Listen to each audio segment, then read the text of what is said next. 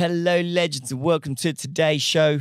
Catching Up with Cub, as always, is brought to you by Cub, the Club of United Business, Australia's #1 members club connecting our country's top entrepreneurs and business leaders. And today, we're catching up with Cub member Stephen Unane. Stephen is the founder and CEO of Retail Prodigy Group, or RPG. RPG is the master franchise retail partner for brands like Nike, Samsung, and Tom's here in Australia. In just 10 years, Steve has built an empire with 56 stores and 700 staff. We had a brilliant conversation. We discussed the secrets of the retail industry, how to create and share your brand and your brand culture. That was really the essence of this conversation. And he even told a story about meeting and presenting to Phil Knight, the Nike founder. It was a brilliant episode. Enjoy the show.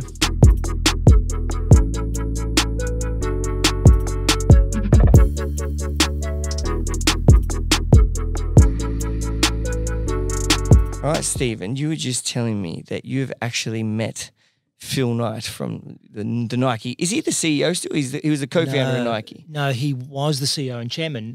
Retired, I think, about 3 years ago now. But he's actually the co-founder. Him and Bill Bauman founded the company back in the late 60s. Is that when Nike was founded? Yeah, well, yeah, Nike, the brand, was formed in 72. So, in fact, the company was called Blue Ribbon Sports, believe it or not. No way. Yeah. Nike was called Blue Ribbon Sports. Yeah, and that's because that was the name of a beer that they were drinking when they were in a pub in Oregon. When they decided to do the idea. Yeah, they thought, we've got to think about a name for our company. So they saw the beer and they thought, okay, Blue Ribbon Sports. No. Yeah. So, and so how did you meet Phil? Okay, so I got the opportunity to go and work for Nike in the US. So I sort of headed up the retail business in the US, in North America. That was the Nike Towns, for example. And I remember I was put on a project to open what was called Nike Goddess, and they're the Nike women's stores in the US. So we were wanting to launch this concept. And so I remember as a project team, we had to present to the leadership team, like the exec team of Nike. And Phil Knight showed up. And first of all, I was shit scared. I thought, oh, my God, because, he's a guy that I'm in awe of because, you read about the amazing start to Nike and everything he's been able to achieve. So, he's in the meeting. And you're having to present. To him and the exec team on this concept, Nike Goddess, I remember. And, again, I guess besides being very nervous, I couldn't stop sort of just looking at him thinking, oh, my God, this guy is just amazing. And so anyway, long story short, he's a very quiet, a very unassuming sort of guy. I guess some could even say he's quite introvert.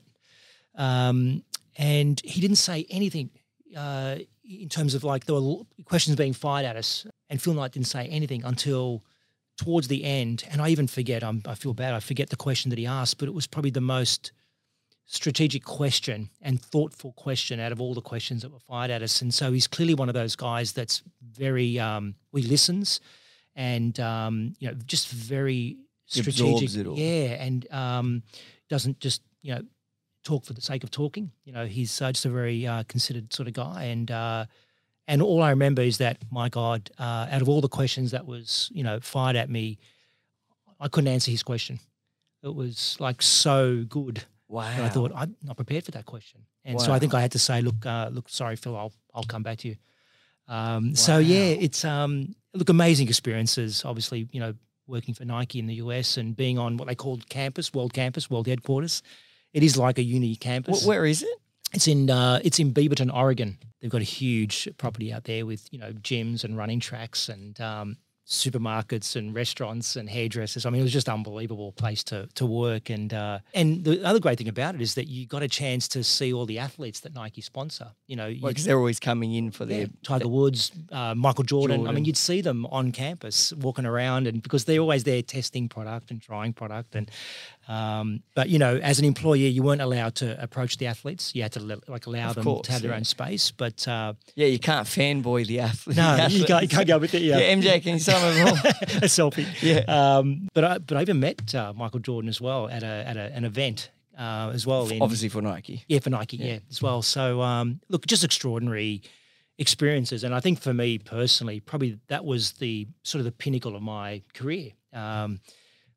I think I was 34 4 at the time. I think when I Wow. went to the US and ran the retail business there, and That's a big deal at a young age. yeah, I never thought I was ready. I don't know why I got the opportunity, but someone offered me that that opportunity to go across And there. just tell me, before, because I want you to obviously share about your business, talk about Yeah. your business.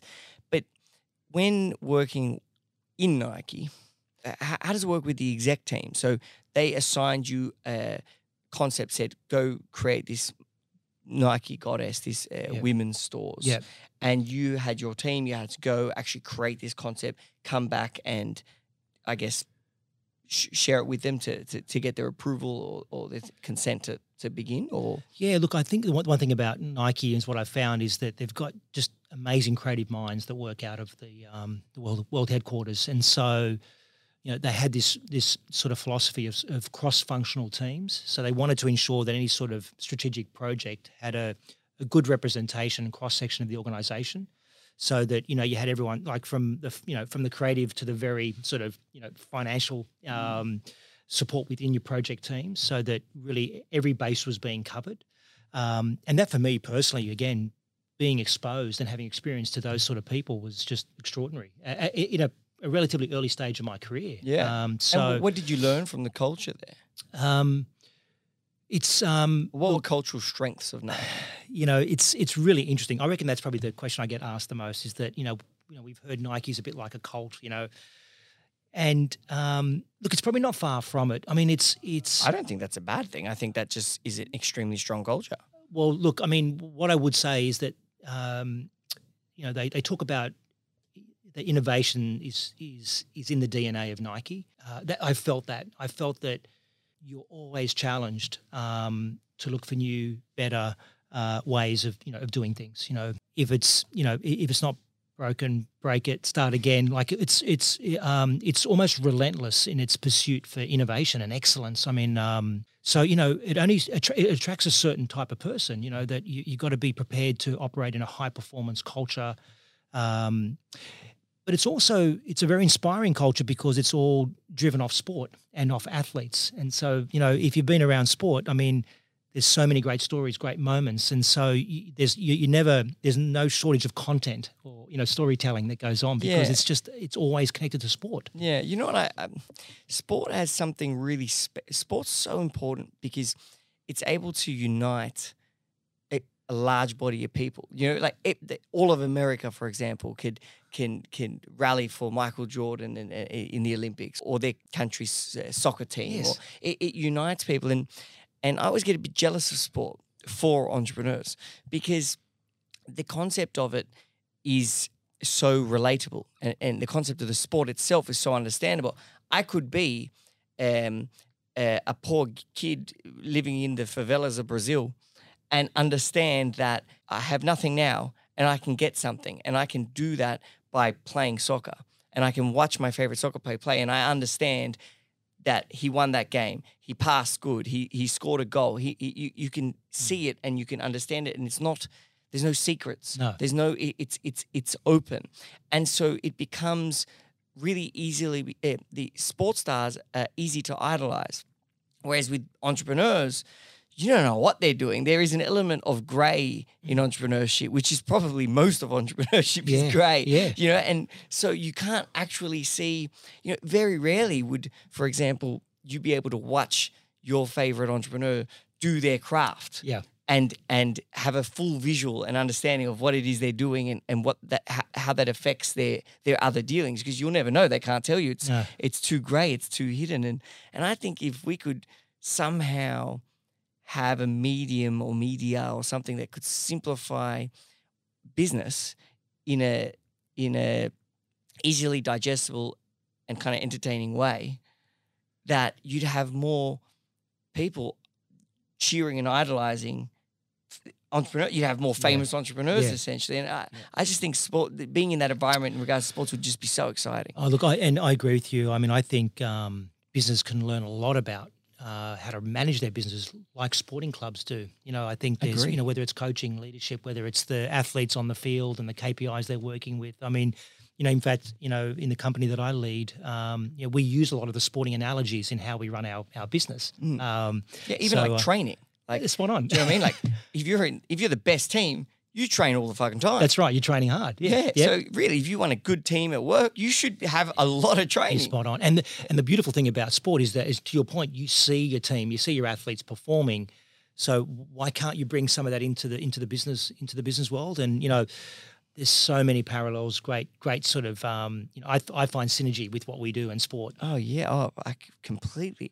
And tell me about Retail Prodigy, which is your company. Yep. Retail Prodigy Group. That's it. Yep. So you're no longer working in Nike. Correct. You now work with Nike. Correct. So, you're spot on. So Daniel, so we're sort of. So think about us as like we're Nike's retail partner.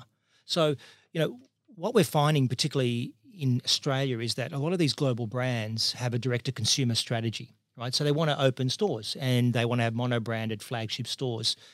But some of those global brands don't want to do it themselves. They want to do it through a third party because, retail requires a fair amount of capital investment, long-term leases, effort, the hiring manpower. Exactly, right? So what these companies do, some of these companies do, they say, look, we want a direct-to-consumer channel. We want more physical stores on the ground, but we don't want to do it ourselves. So we find partners to do that. And so we were just fortunate 10 years ago to sign Nike as our first brand. In fact, really, Retail Prodigy exists purely because of Nike. I mean, the opportunity presented itself, and so that's how Retail Prodigy Group was formed. And then since then, we've now brought on Samsung and Tom's into the business as well. So we've got about 56 stores across Australia and New Zealand, about 700 employees. But what's interesting is that our business is really predicated on bricks and mortar retail thriving and surviving. Mm-hmm. We're not an online business, right? So you are, in fact, the bricks and mortar part of these huge retailers. You're spot on. And most people think we're crazy. Like, are you serious that you're putting all of your eggs in the bricks and mortar basket? And particularly during COVID, where we sort of felt what that's like when you're in a bricks and mortar business. But I love it. I love bricks and mortar. I love retail. It's how I was brought up. It's been what I've been doing my whole career. Yeah, and do you know what I love about retail that I don't think the online can ever get or have? It's the experiential part of the brand. Do you know, like it's people feel something when they go. I personally never go shopping online, but I'm the odd one out. Like I'm the same. I never do. I don't find it enjoyable. If I want to spend money, I work hard for my money. Yeah. If I want to spend it, I want to have fun while I do it. Yeah, exactly right. I want to be there. I want to see things. I want to try them on, and I definitely don't want to wait to receive it.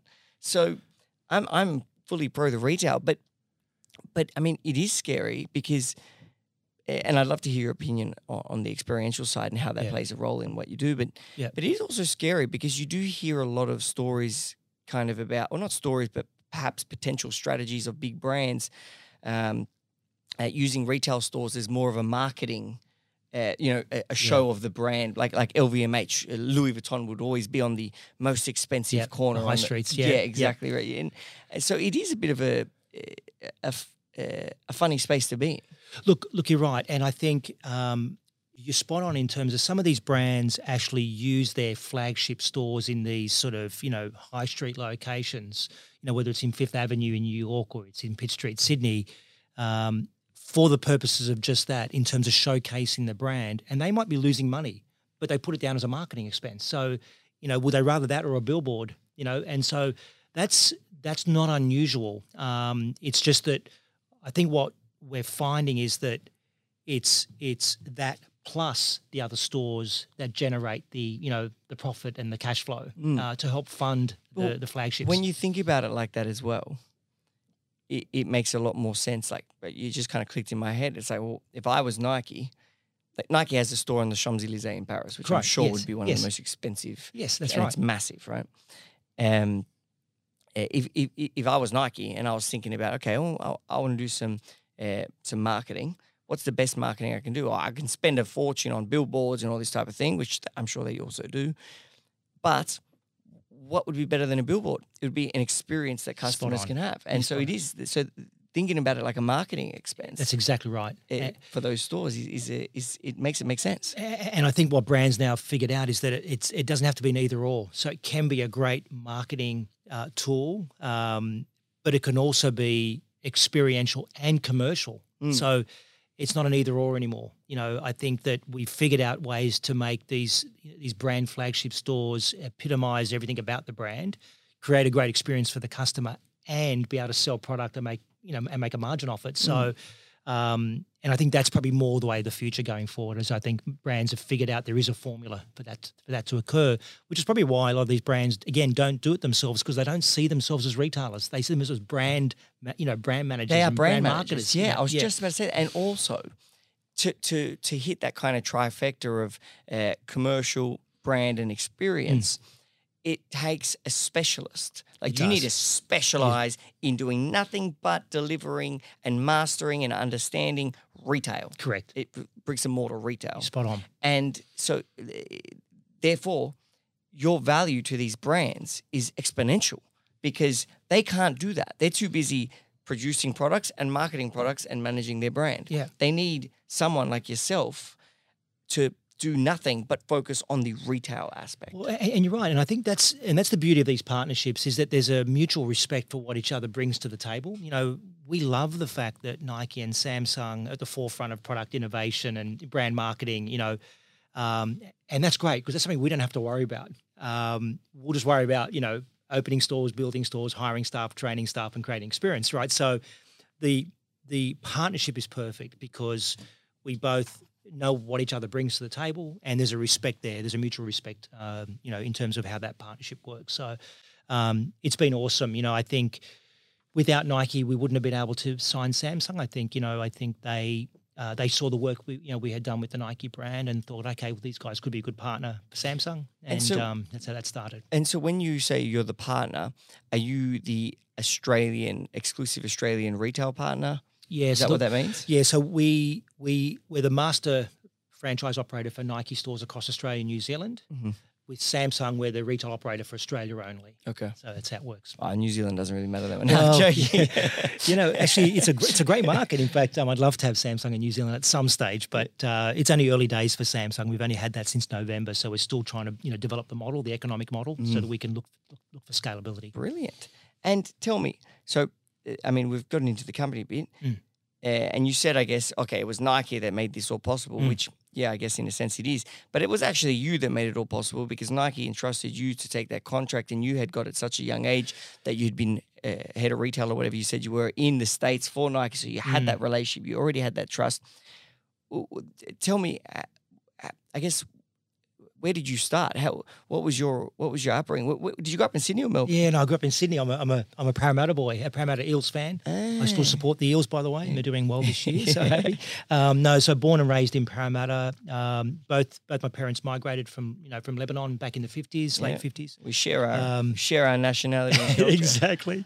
I'm one of 7 kids, and I think being the second youngest, I can always remember looking up the chain at my brothers and sisters and just in awe of just how talented and, all went to uni and I was smart and, it's funny. And I never ever thought that I could size up to my eldest brothers and sisters. I just thought they were just too smart. And so I suppose at a young age, I didn't quite really know what I wanted to do. I was playing in bands and I was a DJ, so I knew I loved music and sound. And so, not many people know this, but when I left school, I applied to do sound engineering at the Film and Television School in North Sydney. Yeah, and, I know the one. But I wasn't good enough to get in, and I thought, okay, well, geez, there's no plan B. So I thought, okay, now what? And I remember at the time I was working in retail. I was there was a supermarket in Parramatta called Franklin's. They don't exist anymore, and I was pushing trolleys and taking stuff to the parcel pickup area, and and then I worked for BBC Hardware. How old were you at Franklin's? Gosh, I would have been 18. 17 because I was still at school at the time. Yeah. And then I joined BBC Hardware, and I did that full time because again I still didn't know what I wanted to do. And look, and to be honest, I did feel like I was a bit of a letdown to my parents. When you've got brothers and sisters that have all gone to uni and accomplished, you sort of. Deep down, you sort of feel like, oh gosh, I think I've let down my parents. They've invested in my education. My dad worked his ass off. Mum stayed at home, took care of the kids. So it was all that sort of upbringing. So my dad just, always just wanted to give everything back to the kids, make sure we had a great education. And so, you couldn't help but feel like you've let your parents down. They never made me feel that way, but, it was sort of one of those things in the back of your mind. But long story short, when I was working in retail, my manager at the time said, "Look, I think you're actually quite good at this. Your KPIs are good. We're getting good feedback from customers on your service. Have you ever thought about a retail career?" I thought, no. I said, but I quite enjoy what I'm doing. I sort of like the satisfaction of putting a smile on a customer's face. What did you like about retail? What was it? It was. I mean, this might sound really odd, but when you're a kid, and you play, shops at home, and you round up all the toys around the house, and your brothers and sisters, like they're the customers. I was always the shopkeeper. Right? Yeah. So maybe that's when it all started. I'm not sure, but no, you know what it was. I think it was I liked selling. I liked the ability to make the customer feel happy about leaving with the purchase that they left with, and then I found I was quite good at it and enjoyed it. And then when this opportunity came up around, management development programs that retailers were running at the time, I thought, okay, I'm going to try this out. And in my long story short, I ended up joining Grace Brothers, which is now Myer, and I joined their what's called their management development program. It was a 3-year program where you studied part-time and you worked on the job and you rotated through the company in stores and head office. Oh, wow. And did So all they sorts actually, of things. they kind of... like a traineeship. Yeah, almost. traineeship. Yeah, spot on. And I'm so thankful for that, and because that's what really set me off on this path of retail. And I love this industry. It's been dear to me. It's, one of the things that, I'm trying to do is to provide those opportunities for young people in our company to see retail as a viable career, because it doesn't have a great name, retail in Australia. Yes, that's true. Yeah. You don't. It's not. It sounds bad saying, No. but it's not an aspirational No. ambition. No one. Very few people are thinking, I want to get into being in retail. You know what I mean? But it's kind of. It should be, because it's such a. I mean, you can scale very easily. Absolutely. Not as easy as tech, but there is systems to scale. It's a proven model. It's been around for centuries. Yeah. People know how it works. It gives you direct access to customers. Yeah. And it's fun. Look, it is. And there's not many, I think, jobs where, say, a 22-year-old gets the key to a store that might do $3 million in revenue. They have to manage the stock, the staff, the customers. There's leadership, there's coaching, there's inventory management, there's cash handling. There's not many businesses where, someone at that age manages a business that size. I actually never thought about it. Yeah, about it like it's that. unbelievable. And so in a lot of respects, these are young general managers that are learning how to manage a business and everything about a business. I mean, there's a P&L they've got to manage, right? And so I just think it's one of those industries that needs to be promoted more and as a viable career path for young people. It served me well and served many others that I know really well, but it just doesn't have a great profile. Especially, like you're saying, especially at the start of their career, it gives them access to a tremendous amount of responsibility. It does. That there's no way. Imagine working at a bank and as a junior, you wouldn't even have access to rub the whiteboard out. That's right. You're spot on. And retail, like you're saying, you have to walk in, you have to follow the procedure and, follow the steps to open up the shop correctly, make sure the alarms and the cameras and everything's on and working and the displays are right. You got to go check the till, you got to check the P&L for the day, measure things, have the staff rostered, or be one of the staff in the roster, but still seeing how the roster's working. Yes, spot on. It's a tremendous amount of responsibility It is. and experience for a young person. It really is. And, that's... As retailers, we have that responsibility to make sure these young people have the training and the support to be able to sort of follow those career paths. And so what do you do? Look, so we offer various types of programs within our company. I mean, in fact, as we speak, we're working on a Future Leaders program that would sort of put, say, 12 people, 12 casuals through a 12-month program, where essentially at the other end of it, they'll be ready to become managers in our business. So, and it is targeted actually at casuals, young casuals that, might be showing promise. They've got some passion, they want a career in retail. And so we're going to, have a selection process where we'll give those people, the opportunity to be able to have a career in retail. So, wow. And so at the end of that, they're trained managers. You can then start putting them in management positions. Correct. But if they excel at that, really they give you the ability to open more stores. No? Absolutely. Because then you've got the manpower to go and run that store. Yeah. Look, I would say retail generally, we have a shortage of, there's a labour shortage, there's a skills shortage. Especially now with COVID and it's crazy. you I know, mean, we've got staff some coming amazing jobs available at the moment. We can't get them filled. And, it's I mean, one thing that I find in retail is that talent does stand out very clearly. If you're good at retail, you'll stand out amongst the rest, and employers are looking for people like that to invest in and develop. Again, and they're very lucrative. Retail's a very lucrative career. I mean, I think some of the top 50 rich people in Australia are retailers. Oh yeah. So there's something also, about that. Also in Europe, Absolutely. also in the States. Yeah, retail is. Yeah. But it's funny how that perception, as you said earlier, it's not aspirational. If you're a young kid, like you're not thinking about retail. You're thinking about I want to be an engineer. I want to be a dentist. I want to be whatever. Whatever. It's not. Oh well, retail has got to be on my list. Yeah, it's so funny. But do you know what? I think it's because perhaps people think about it incorrectly. Like when you think about retail, you think about just a shop, but you don't think about retail should be thought of as a medium of which connects customers and companies. Correct. And brands. To brands. And that's super cool because then you're creating like a world of this brand. They walk in and the way that the I don't know, what's that soap company? The expensive one. Aesop. Aesop, yeah. You walk in. I've never actually walked into an Aesop store, so I'm going to guess this one. But I'm assuming you'd walk in and, the staff will talk. Oh, no, you know where I have walked in? And they do it so brilliantly well. Nespresso. Oh, yeah. You walk into an Nespresso store, great. They're exceptional. Yeah, they're very at good. retail. Yeah. I would argue that they're one of probably the best retail experiences they're great. you can have. But my point is, you walk in and it's Nespresso world. The culture's Nespresso. It smells like Nespresso. The people speak to you about Nespresso. It's not just a shop. It's the living brand experience. Yeah, and look, I mean, this is going to probably surprise you, and it even surprised me after being 30 years in retail, but Espresso sucks.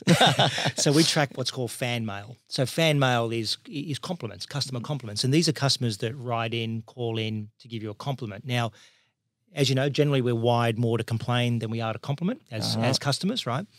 So we have a 10-to-1 ratio of compliments to complaints or fan mail to complaints. Now, I've never experienced that in my whole career, a 10-to-1 ratio.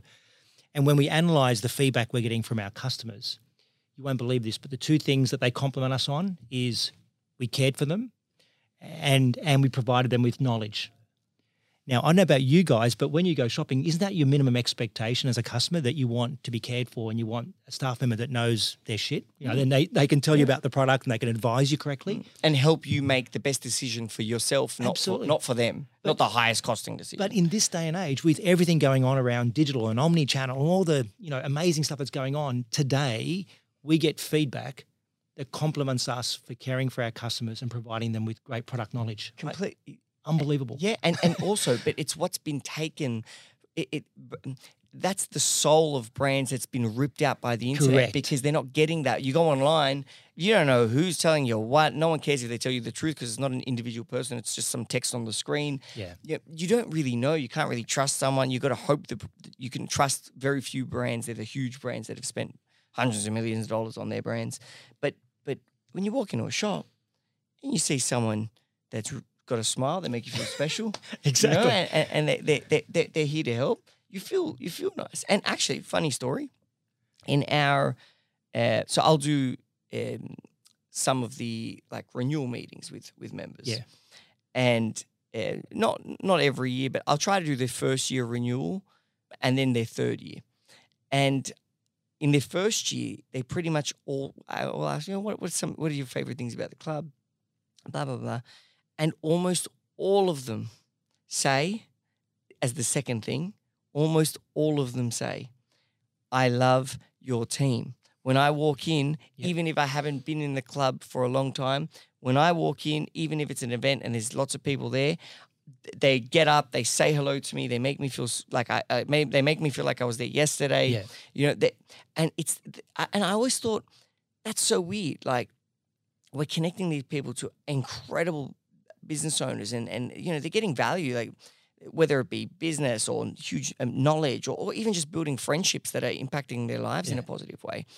But the second thing, and actually the first thing they said was always the people in the club, but the second thing was the team. And I thought, how interesting that even with all that can come out of the community, they're saying, yeah, and mostly when I walk in, right, so it's the front. I'm going to ask you a question now. No, like I know you're interviewing me, I'm going to ask you a question.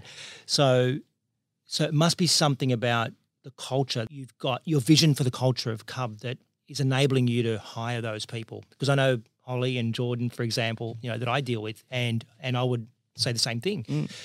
But it must be something about how you attract talent and you select the right people, because you're right. If you can get that match right in terms of the culture that you want with the people, it's like this thing about you hire on values alignment. That's what you hire against, is that the company's got values, person's got values. The greater match you can get there, it's like a marriage, right? Yeah. And so, I imagine that's something that you work on as well, is understanding what does culture look like and how do you hire against that, and sharing the culture with potential new team members. Yeah. But actually, I got just back with yourself. So when you're hiring for a retail store, and let's say it's a Nike store, do Nike provide you with kind of, because I would imagine they would have everything done down to a T. So do they provide you with like, here's the cultural code of conduct for, team members, and you should be sharing this with all the new team members? And do you use that to find the right people, or how do you find those that are best suited to retail? And you mentioned talented people stand out in retail. What makes someone talented in retail? What are the traits? Okay, so I'll focus on the first question first. So I don't know why it's a bit of 2 questions. No, that's okay. So in terms of how we identify the right talent to join Retail Prodigy Group. Look, it is a bit of a collaboration between Nike and us, not in terms of the interview process. We do that all of ourselves, but there's a framework that Nike have, which is, that they need to have a passion for the brand, a passion for sport, and a passion for customers. So it's the intersection of those 3 bubbles, I guess. If you had those 3 bubbles, so you've got to have a passion for the brand, you've got to have a passion for sport, and you've got to have a passion for customers. So that's sort of the starting point. So that's what we look for when we're hiring people. And look, and when I say passion for sport, it doesn't necessarily mean you have to be an elite athlete. You don't have to, play sport, but you've got to have an appreciation for health and fitness and well-being. I mean, you've got to be at least in that headspace. That's got to be important to you in your life. But we layer in a number of values that we have as a business. It's care, coach, accountability, innovation. And we use those values as a way to help, then select from that first sort of, I guess, short list of candidates, as we screen them. So, look, as anyone will tell you, it's not a perfect science, recruitment. I mean, it's... no, it's the hardest thing anyone can do. It's hard. It's a bit like, a first date. You sort of... you're trying to establish, a rapport, an understanding. You're sort of, you're trying to learn as much as you can about that person, because you're going to, form a relationship with them, and you want that to work. It is a relationship, and you almost kind of, what's the line in terms of asking people about their personal lives as well? Is I'm sure there's a lot of laws around doing that, but like, you kind of do want to know, where do you come from? What do you value? What's your, how's your family? What's your thing? Who your friends? Like, but because it is a relationship, and I really like Nike's 3 passion, I guess, triangle. I was thinking while you're saying, I was like, what would Cubs be? Every business could, when hiring, you could say these are the 3 passions you need, or that you're expected to have, or that you should have in this business. And that's right. There's got to be some element of all 3. If one's missing, then you're compromising almost. So then your next question about, well, what makes talent stand out in our business? Look, whilst we're a customer-centric organisation, we're also a performance organisation. So we operate in a way that every single person that works in our stores, if you're a casual that's doing 4 hours, or if you're the store manager that's doing 38, when you rock up to work each day, you've got a target. Now, that's not typical in every retail business. Some retailers have targets, down to the individual level. Some don't. We just believe that, if you're given a goal, you're given a target, you've got a greater chance of achieving that goal. So you just know what's expected of you. So those that shy away from that, don't work well at RPG. Those that see that as, oh, that motivates me. If I know when I come to work each day that I've got to achieve this sort of sales target, that drives me. So that's important. And so we can monitor and measure that every single person in our business. Yeah, which is really interesting because that itself, even saying that to someone in the interview process itself would filter out a lot of people who don't want to really work that hard. You're spot on. Or who shy away from kind of individual targets or goals. You're spot on, because the reality is that, like there is a labour shortage, right? So if I'm a candidate applying for a job with RPG versus, the retailer next door, I could get the same hourly rate at the guy next door, and all I'm doing is going to be folding product and merchandising product. I'm not going to have to serve customers. I'm not going to have to, hit sales targets, right? So now it doesn't make one right or wrong. It's just that's our culture. Yeah, we want people that are motivated to achieving goals and targets. And let me ask you what I'm sure is probably a difficult question is, how do you balance the combination of being both customer-centric and target-orientated? Because how do you then get your your sales staff, or what would you call them, floor staff? Yeah, we call them athletes. Athletes. Yeah. How would you get your athletes to act in the best interest of the customer as opposed to trying to make the highest sale? Yeah, that's a key. That's a really good question. It's a difficult one, and we don't always get that right. We make sure everybody understands that first and foremost, it's the ultimate customer experience that we're striving for, and that we help them understand that if you provide suggestions and advice to your customer, that is providing the ultimate customer experience. So, young kids sometimes think that if I offer another item to a customer, that's a hard sell. Whereas our philosophy is, well, hang on, no, your role is to understand the needs of the customer. And if they're a runner, for example, well, you're going to run at night or in the morning, or, in the wet weather, dry. So you're going to need this, you're going to need that. So you offer suggestions to the customer. Do you have any ankle problems from running long distance? Correct. Yeah, I do. Look, we've got these great wraps. Correct. So what we say is that, you just offer suggestions, multiple options to the customer, and they'll say no.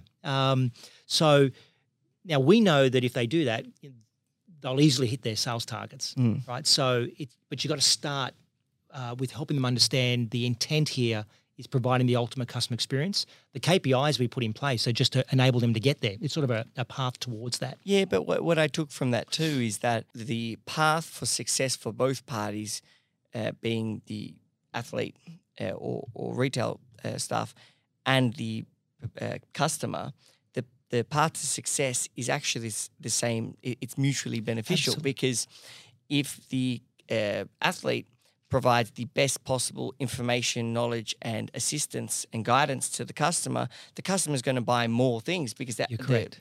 the athlete's going to suggest things that are going to be best suited to them. So really in that transaction, if the customer spends more, it's because, well, the athlete did a good job in explaining that these products can help whatever they mention their current needs are. Yeah. Well, and look, and then the other way we alleviate that sort of, what's more important is then we have a team incentive. So it's not about individual sales in terms of commission. It's about if the team achieves, then everybody achieves. That makes sense. So if the store makes its target, then everybody, all the athletes and everybody gets to earn, a bonus, an incentive, so. Which also stops people from trying to run to the people as soon as they walk in. Correct, because that's also a challenge. If you've got a real gun salesperson. Yeah, I'd go stand at the front. I'd stand right at the front. I'd be the doorman too. I'd let them in. How are you, sir? Can I get you a water? And so just back to the talent aspect, if someone's listening today, let's say they're a young person or whoever they are, really anyone who's thinking about starting a business, getting into business, what are the personal attributes or talents that you would say would make you suitable to getting into a retail career or entrepreneurial journey? Because if you really, retail actually has a lack of, like you're saying, talent at the moment. It does. Which means, and a lot of people moving away from it, but it can never disappear. No. Because brands need presence and they need experiences. And so it's probably a good place to get entrepreneurial in. It is. Do you know what I It mean? really is. Look, I think it's first of all, I think understanding that retail has, first of all, many facets to it. It's not, just about the shop floor. Now, unfortunately, that's what people think about it because they just see the store and they think, oh, well, that's retail. What they fail to see is that what's behind that is, finance, HR, marketing, IT, digital. Like you're talking about a multifunctional operation that sits behind all that and supports the front line. So if I'm someone that wants to get into retail, my advice will always be start on the shop floor. I think if you can understand what it means to serve customers and connect with customers and work with your teammates on the shop floor, you're going to be in a great position to then be able to specialize in a certain area, maybe in finance or maybe in marketing or buying or planning, but I just find the best retailers have spent some time on the shop floor. And when did you move to Melbourne from Sydney? Okay, so I first moved to Melbourne back in, I'm going to say 1990, and then with Myer. Right, so I was with Myer for 12 years, believe it or not. Wow. I had a chance to work in stores and head office and buying and did different things. When I was in Melbourne, I was then offered the opportunity to go and join Nike, and my project was to open the first Nike town outside of North America in Melbourne, on the corner of Burke and Swanston Street. What's a Nike town? So Nike Town's a flagship Nike store. That's what they used to be called. They're not called Nike Towns anymore. Really? Yeah. So and then after doing that, then that's when I was offered the opportunity to go and work in the US with Nike. Came back with Nike as well in Australia. So had about 7 years overall. Left Melbourne, Nike, went to Sydney, joined Luxottica and ran Sunglass Hut, and then moved to Melbourne and then CEO of Jeans West for about 4 to 5 years. So you're just versed in retail. You've been in this you've been at the helm of a lot of retail ships. But what was the point that you decided, and why did you decide? Okay, I'm going to do my own thing now. Yeah, it's well, first of all, I think the seed was planted when I came back from the US to Nike Australia. Even back then, I was contemplating, being Nike's, or open some Nike stores. Because when I came back, I thought, okay, well, I've been here. I'm going to come back to Australia now. What do I do? And how did you know they needed that? Because I was very, very much across the whole direct-to-consumer global strategy for Nike. So I sort of knew that's what, was part of the plan, the future plan. So I even contemplated it when I came back to Australia. But to be honest, I didn't think I had the capacity from a capital perspective to do that. So I quickly moved on from that idea. And then, believe it or not, I looked at it again the second time when I was at Jeans West, believe it or not. Again, not many people know this story, but we were thinking about even doing this under the Jeans West banner, is opening Nike stores under Jeans West corporation. How can that work? Well, because we were just a retailer, so we would have opened Nike stores. Okay.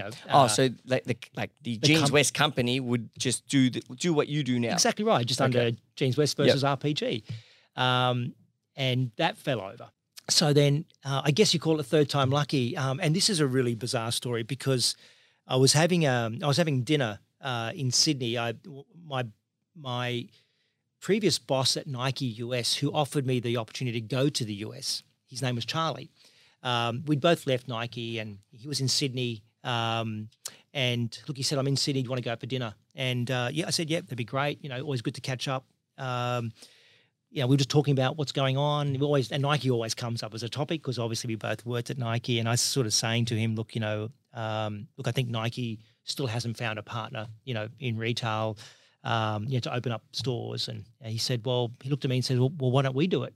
And I said, "Well, I'm not sure I can do that." I said, "I've got 2 kids, at school, just got a mortgage, new house. Like I don't think I can take that plunge, And was he still working at Nike? No, he'd left as well. His name was Charlie? Charlie, yeah. We both left. He's American. And so I think what it was the, again, the seed being planted that maybe this is meant to be, because it was, I looked at it 2 times before and I thought, okay, there's something about this meeting that I'm having with Charlie. It was serendipitous, really, because I was actually based in Melbourne. He's based in the US. He's in Sydney saying, you want to grab some dinner? I just happened to be in Sydney with Jeans West. And so we grabbed dinner and we talked about this thing. And afterwards I thought, gosh, this is meant to be. And I remember going home and talking to my wife about it. And I said, look, hey, what do you think? I said, actually, I don't think I should do this. I think there's too much at risk here. And Deb said to me, I remember she said to me, Steve, I know you well enough that if you don't do this, you're going to always regret it. And I said, but Deb, you realise that if this doesn't work, we could lose our house. And she goes, well, it's a house. We can sell it. We can get a smaller house. She said, I know you well enough to know that if you don't do this, you will always be wondering what if. So there's, I think, again, thanks to Charlie, thanks to Deb. I think also I felt like I had this fire burning in my belly about at some stage going off and doing my own thing. And I think the fortunate position that I was in is that, to your earlier point, I was fortunate to have a great upbringing with some great retailers, great brands. So I learned a lot and I had a lot of experience. What I didn't know how to do is start a business, like how to raise capital and all that sort of stuff, right? So that was a whole new learning curve for me. You were used to running big companies. Yes. But you hadn't started one from small. Spot on. And, that was daunting. I had no experience in it. Now, fortunately, Charlie did. He had some background in investment banking and private equity. So he had some experience in that area, but he was from the US, so he didn't have a lot of local experience. So so in a lot of respects, it was like being born again. Like I just felt like, gosh, I'm going to almost need to start from scratch again at this stage in my life and my career. But that was invigorating. It was sort of exciting to think that I'm going to be on a steep learning curve again because, you do find when you're doing things for a long time, you do get a bit stale. Bored. You're bored. Yeah. I'm just good at this. Exactly. I'm not learning. Yeah, so it's been a huge learning curve for me over the 10 years. Isn't that funny how someone that can be the CEO and executive heads of these large organizations can get intimidated by the thought of having to start a small and run a small organization themselves? Isn't that a weird? It's a weird concept. Well, look, I mean, it's like going from executive style business to entrepreneurial style business. Well, and you know what? It got me to realize, and I was a bit sort of blindsided by this, but when you're doing things yourself, like I was doing payroll, for example, I was hiring staff, training them, I was doing the payroll, you then realize how much work goes on in the background of your businesses when you're the CEO that sometimes you just take for granted. So it's very humbling. It really does ground you when you realize, gosh, okay, there's a lot to running a business, and all these people out there that are doing their thing keeps the business, like the engine running. And all of a sudden you have to worry about everything. I had a few sleepless nights, as you can imagine, in the early years, because it took us a while to make some money. And so how long would you say it took for you to feel? So at what age? So the company's been 10 years. 10 years, yeah. At what year did you feel confident that it was a good decision? Like I'm not saying making heaps of money. I'm just saying, okay, like we've made it. We're doing well. Yep. It's stable. I have a good grip. It's a real business now. Yeah, I would say probably that 3-year mark. Yep. Yeah. To be honest, the first year, I thought, what have I done? Because again, you run these big companies, and conceptually the concept of cash flow. And everyone used to say to me, "Oh, cash flow's king. Cash flow's king." I said, "Yeah. I'm good at P&L." I didn't know much about cash flow. I had to learn about cash flow very quickly. Especially in retail. Absolutely. And I realized, my gosh, now I see why cash flow is so important. That first year, I can't honestly say to you that I thought, yeah, this is great, a great move. I thought, okay, maybe this was not the right thing. And, a bit of persistence, I guess also self-belief. I think you have to back yourself sometimes and just think, no, now's not the time to pull up stumps. So, just keep at it, back yourself. You've got experience in running the business. You just got to get past this sort of threshold. And I'd say that probably for me was probably that sort of 3-year mark is when I thought, okay, I've got it. We know the model. Now we've got to start rolling out more stores. Mm-hmm. And how long do you think it took for you to obtain kind of a core team like quite an effective team? Yeah. Well, look, fortunately, I think the one thing I would say that I'm blessed with is that I've surrounded myself with just some extraordinary people. One guy that I hired, his name's Andrew. I've had him with me since day one. My first employee. Wow. He's been with us every day since, and he's now the COO of the company, and he's my successor. I mean, he's definitely ready to take on my role, and I love that that I can at some point in time afford him an opportunity to take on the role and run the company. But I would say that in the early years, as you probably know, when you start your own business, you end up doing a lot of stuff yourself. You just try and keep your business lean because you're mindful of the expenses of your business. You don't want to go broke. Exactly. But then you reach a sort of a tipping point where you realize that if I don't start hiring people, I'm not going to capitalize on the opportunities, and then you end up lagging. So, and I'm going to have to keep doing everything myself. You're spot on. I'm even more scared of than you're right, and then it actually limits your growth. So it's a bit of a leap of faith to invest in people when you feel like you don't have the sort of scale. But it's those people that actually get you the scale. Yeah. But it's knowing when to bring those people on board. But I would say that probably probably that maybe 4 year mark is probably when I felt like we had a structure in place and people in place to to lead the business. And look, I'm fortunate that we've got a lot of long-term members of the leadership team, but also the business. Well, I've got a store manager's been with me for 8 years, which is unheard of in retail. So it's pretty incredible. Yeah, and I always found, I said once throughout my career with Cub, the blessings that have come, all the good things that have happened, have come in the form of a team member, of a new staff. And I would think of all the good things that Cub has done has come because someone has found their way to Cub.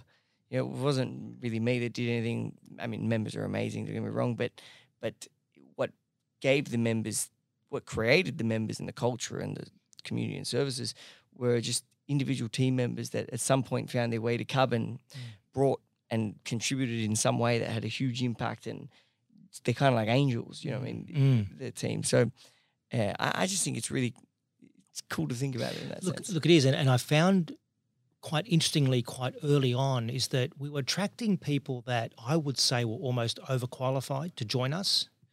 I've done that. You know what I mean? And, Yeah. and I thought, wow, but there's something appealing about what we have here, which is maybe about creating and shaping something. I guess maybe when you get to a certain stage and an age in your career that you're looking for different things, maybe money's not as important anymore. It's more about the challenge and the opportunities that of being able to contribute to something, and I was, again, I just felt, privileged to have people just want to come and join us. I've also had the opposite though. So I've also had, and it might be because Cub's kind of a random business, is not much comparable, but I've also had people come that have had no real similarity or transferable experience to what they need at Cub.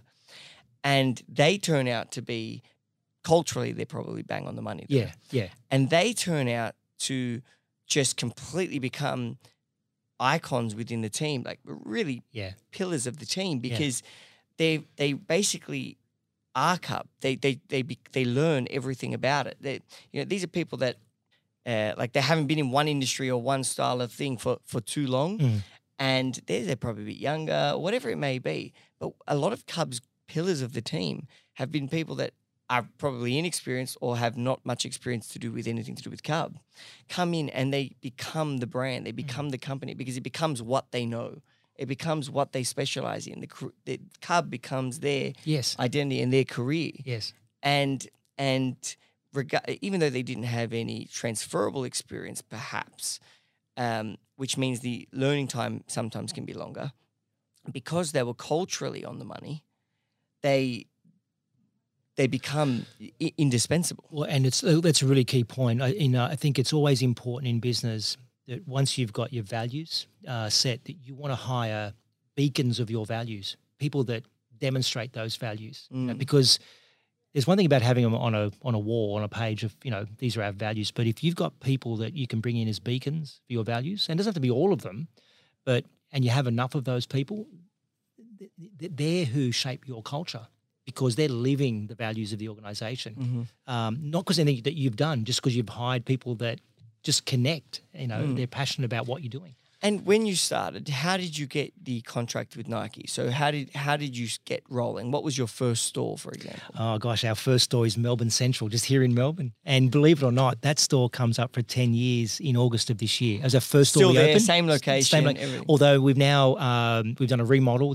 It's 2 levels now instead of 1. It's a flagship store. It's the only store that's got what's called Nike by You, which is a custom personalizing area. Yeah, you get stuff personalized, and very proud of that store being our very first store. But mind you, that store, it took a while for it to generate some positive cash flow, because it was a new development. It was at the top end of town, and we were sort of out there as a bit of an anchor. But the contract, look, itself was, it all started through just relationships. I think I'm very much about, understanding the importance of relationships. And probably one of the reasons why I joined Cub is because I want to extend my relationships and my networks. And it's because of those relationships that enabled me to, I suppose, maybe have a head start or an advantage in terms of, getting this deal done. Because I know other people were looking at the opportunity as well. I mean, we weren't the only company that were pitching to do this with Nike. And I think that relationship, or those relationships that I had earlier, I think probably helped us get it off the ground. Yeah, I mean, I'm one to support the power of relationships. Yeah. I mean, I say that as a joke, but it's just always true. It's and I can't tell true. you how many members come on the podcast and say the same thing about, how did you do this, or what happened? Oh, my friend or someone I met, or I did. Yeah. It's just who you surround yourself with. Whoever you surround yourself with are going to deliver the opportunities that you find, so long as you take them. Yes. You surround yourselves with criminals and crooks, you're going to have some criminal opportunities. You surround yourselves with a bunch of business people, you have business opportunities. So I just think having that network is, I mean, I don't want to talk. Oh no, look, I can more about Cap. I can honestly tell you that the only reason why I'm sitting here today is because of the relationships that I've had over the many years that I've been doing what I'm doing, people that have helped shape who I am today. And to your point, it's allowing people to step in, like allowing people, like, I think you have to sort of accept that you're not perfect, right? And you don't know everything. And that's the first step. It's having some great self-awareness. And being open-minded. Absolutely. Yeah. And what can I learn from this person? Absolutely. And, I think I'm just fortunate that there was people that I've been around through my career that have sort of, I guess, sourced some potential in me and have invested in me. Not because I've asked for it, but probably just because they saw it. And, and again, I feel like that's what I want to do for people within RPG is provide that mentorship and that support. A founding principle of Cub is that business is a force for good. It's entrepreneurs can impact, like you can impact the world in a positive way. Oh, I love hearing about ways different entrepreneurs and business owners do that.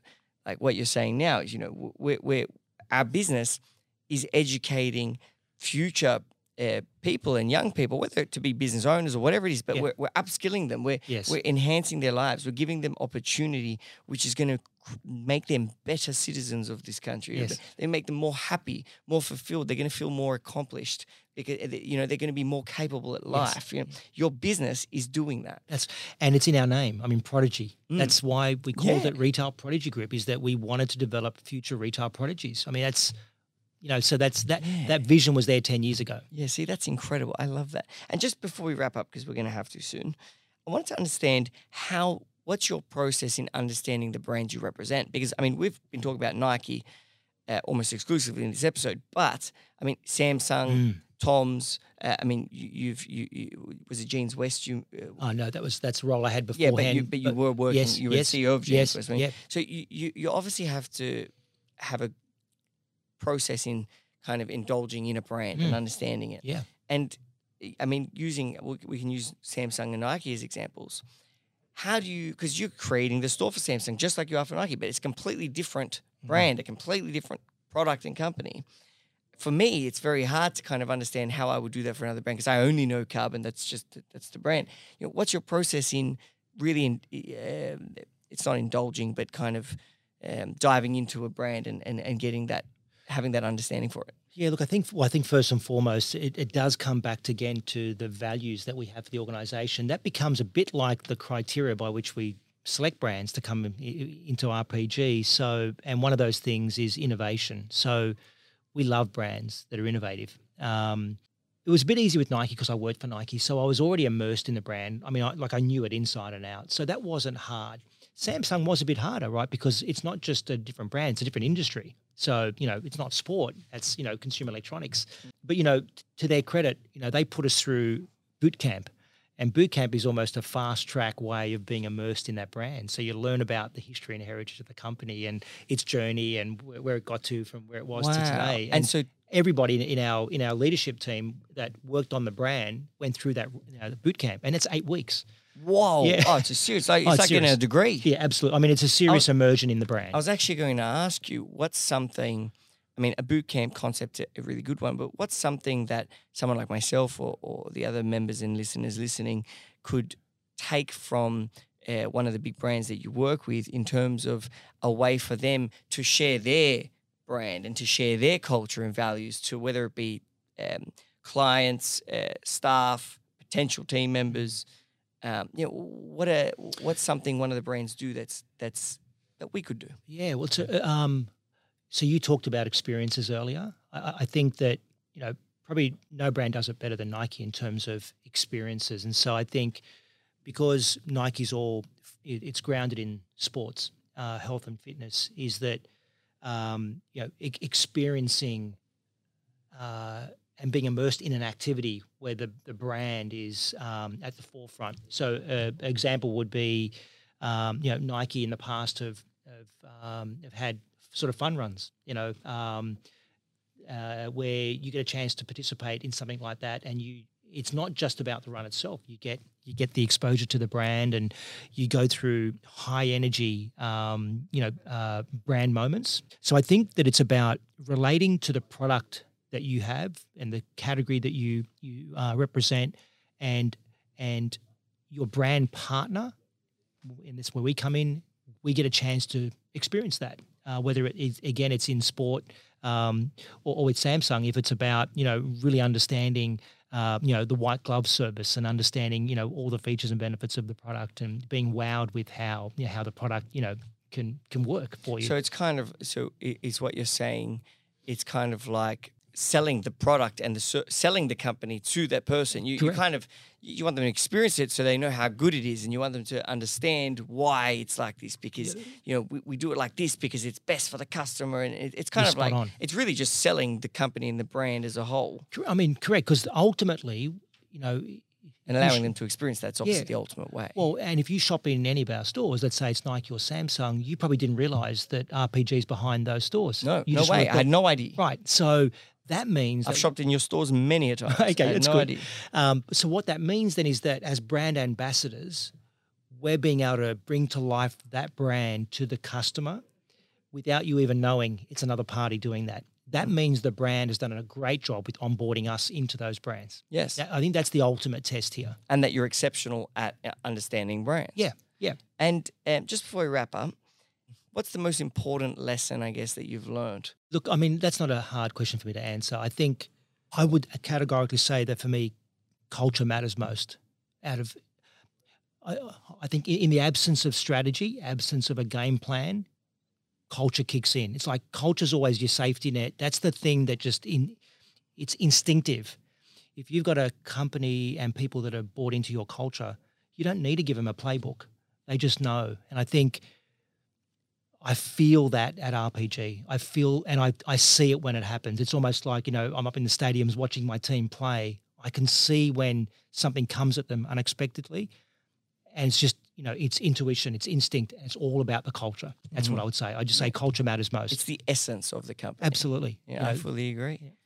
Yeah. Steve, thank you so much. That was an incredible conversation. I could keep talking to you for a long time. I actually think your understanding of like I've never thought about retail like this before. I really haven't. And also learning about how these brands how they actually manage a brand. That's what their job is, to manage a brand and to I guess educate third parties and other partners like yourself in adopting that brand, and you know, the lessons that you can take for how they do that are probably just so important for entrepreneurs like myself and you and the listeners to kind of take into consideration. You know, how are you communicating your brand and selling your company and brand, not just to customers, but to potential team and partners. Like, spot on. Just such an incredible conversation. Thank you so much for coming. Thank you for being a member. The club is certainly a stronger community having you in it. Oh, thank you. Both in business and in culture. So it's very appreciated. And to the listeners, if you want to find out more about Stephen, we did not go into his quotes and books and recommendations because we don't have time, but go to cub.club/podcast and you'll find all the information you need. Stephen, thank you once again. Thanks, Daniel. Guys, hope you enjoyed the show. Cheers.